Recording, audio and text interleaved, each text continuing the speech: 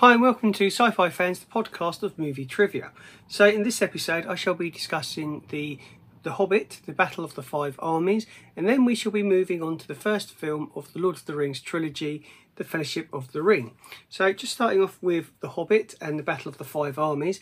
This was the final film in the Hobbit trilogy, so I'm going to do a little bit of investigative journalism, as they say. Well, I'm not a journalist, I'm not investigating, so a little bit contradictory there. But anyway, I'm just going to brief you on a few things about the entire Hobbit trilogy that you might not know. Now, obviously, we know that there were 3 films and they were adapted from one book. But the book itself is not a very large novel or a very long novel. It's relatively short. So what they did was they used portions of the appendices from the Return of the King book, and they expanded on the themes and the storytelling from that, as well as using the Hobbit. They also created a little bit of used a bit of creative license to generate new characters and some new material to round the whole thing out and pad it out to 3 films, because, as I say, there wasn't 3 films worth of content in that first book. The screenplays were written by Fran Walsh and also Philippa Boyens and Jackson as well. The films came in at a budget of about $745 million in total, which is a colossal amount of money. And I'll get to the figures of what the original trilogy from the Lord of the Rings cost once I cover those in a future episode, so stay tuned. So with a budget of $745 million, you're going to want a profit on that, and the trilogy itself did not disappoint, bringing in an estimated nearly $3 billion worldwide. So you've got to spend money to make money, as they say. You've got to speculate to accumulate, and they certainly done that with The Hobbit. Now, I think part of that is the draw of Peter Jackson, because he understands the Tolkien lore, the Tolkien ethos, and is a humongous Tolkien fan himself. I'm not going to discuss the Amazon TV series in this particular episode, because we're talking about The Hobbit and Peter Jackson, not Amazon. So the cast included Martin Freeman, Ian McKellen and Richard Amagetti. Benedict Cumberbatch, brilliant as the voice for Smaug. Evergene Lee Lilly, I'm always going to pronounce that wrong. Lee Pace, Luke Evans, James Nesbitt.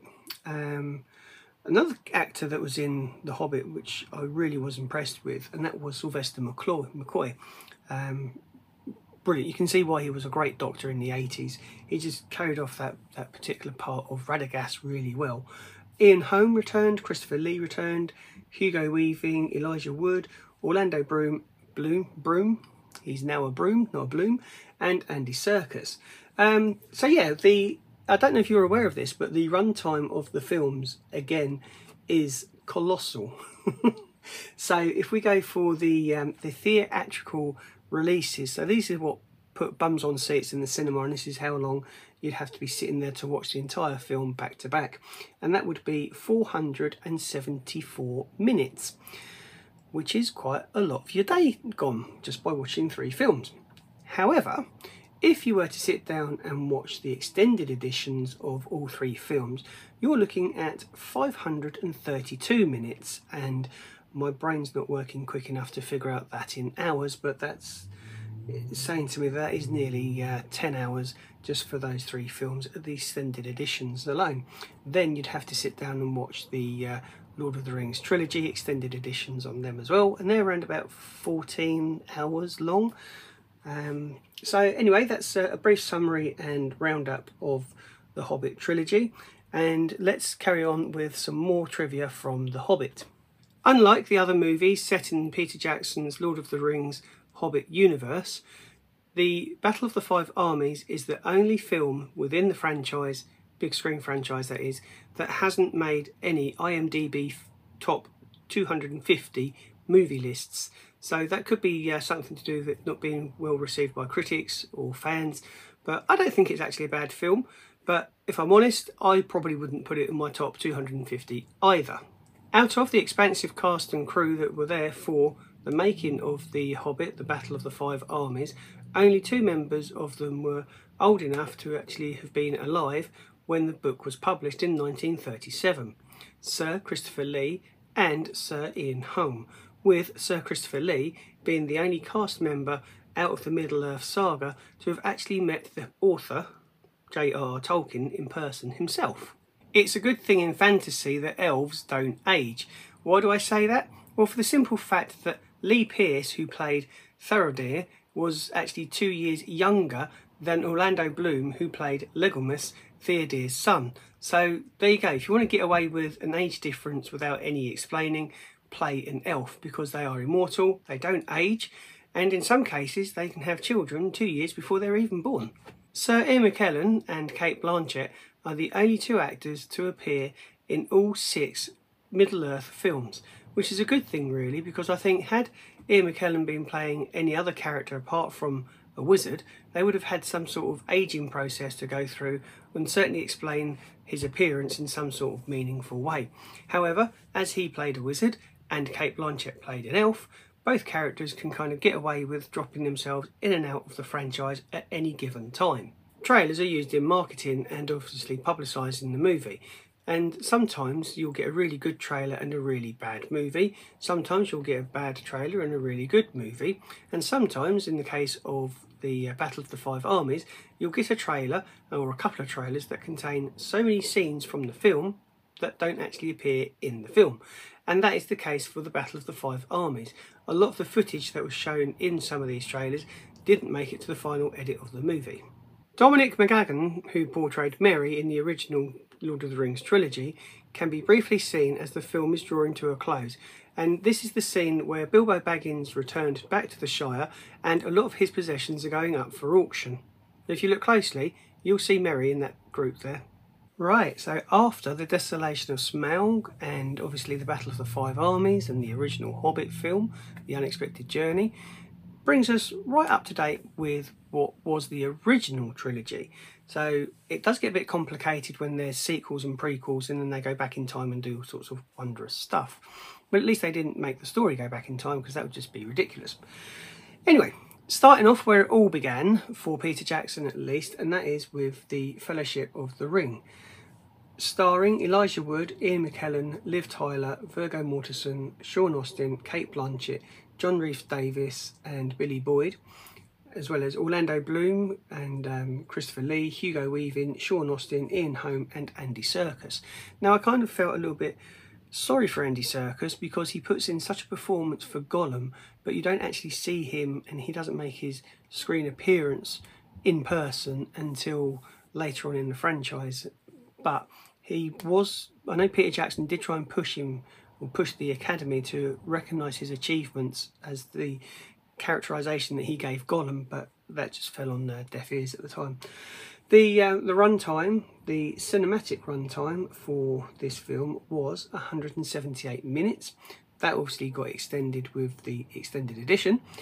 I'm not going to mention the budget because all 3 films of the original trilogy were made together, so it's saying that it had a budget of 93 million, but as I say, I wouldn't pay too much attention to that figure until we do a roundup in the next episode of the podcast of budgets and stuff. However, one thing that I can say as an individual is that it did gross over $897 million at the box office. And to be honest, way back in 2001 when it was released, yeah, I can see why it would gross such high numbers, because let's face it, it is a masterpiece. The ending's a little bit cut short, but then we know that anyway, it's the first of 3 films. So that's a brief outline on the Fellowship of the Ring, and here are some trivia points from the movie that you didn't know. Now this one's not anything groundbreaking or unusual, and you probably know it already, so I'm going to get it out of the way, and I've certainly mentioned it in one of my previous videos if you was paying attention, and that is that Christopher Lee is the only cast member of the Lord of the Rings sequel, trilogy and Middle-earth saga that actually met the author J.R.R. Tolkien in person. Moving on to something a little bit more unusual and not necessarily so well known, and that is, despite playing a dwarf, John Rhys Davies, and I think I've pronounced that correctly, it was the tallest member of the cast. He stood at 6 foot 1 inches tall, or stands at 6 foot 1 inches tall. So yeah, the tallest playing one of the shortest. Would have been interesting to see him crawling around as Gollum though, wouldn't it? 6 foot. Anyway, I digress.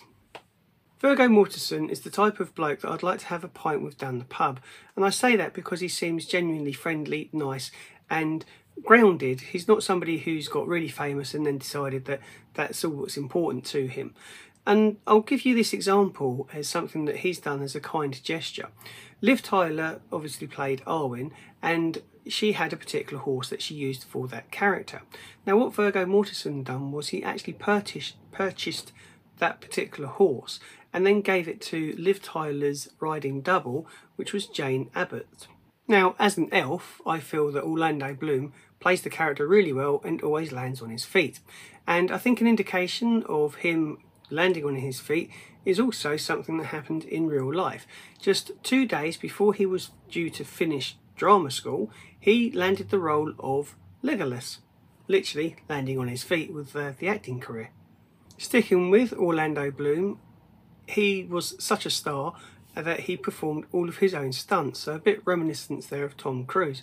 And he actually walked away with the souvenir for that because he broke a rib whilst doing one of his own stunts in the filming of the Fellowship of the Ring. I think one of the unsung heroes of the entire story of The Lord of the Rings is Samwise Gamgee, played by Sean Astin.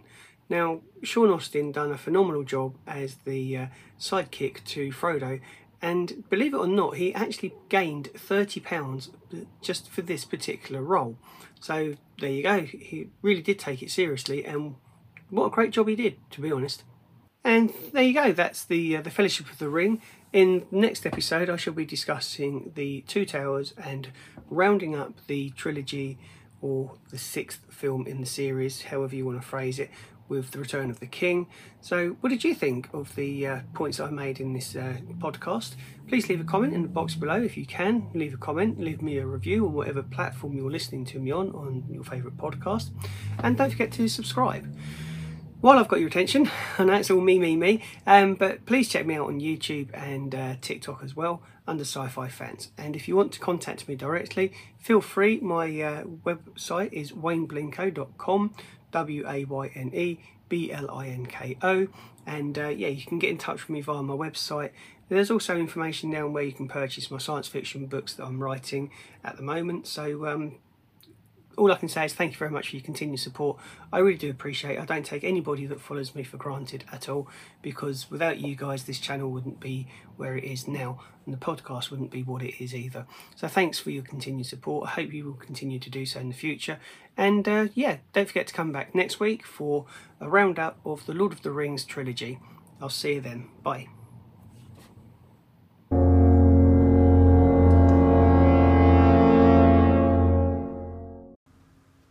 All information in this podcast episode is researched by myself, Wayne Blinko. I use various websites such as IMDb or official websites from actors, films or film studios. Thank you very much.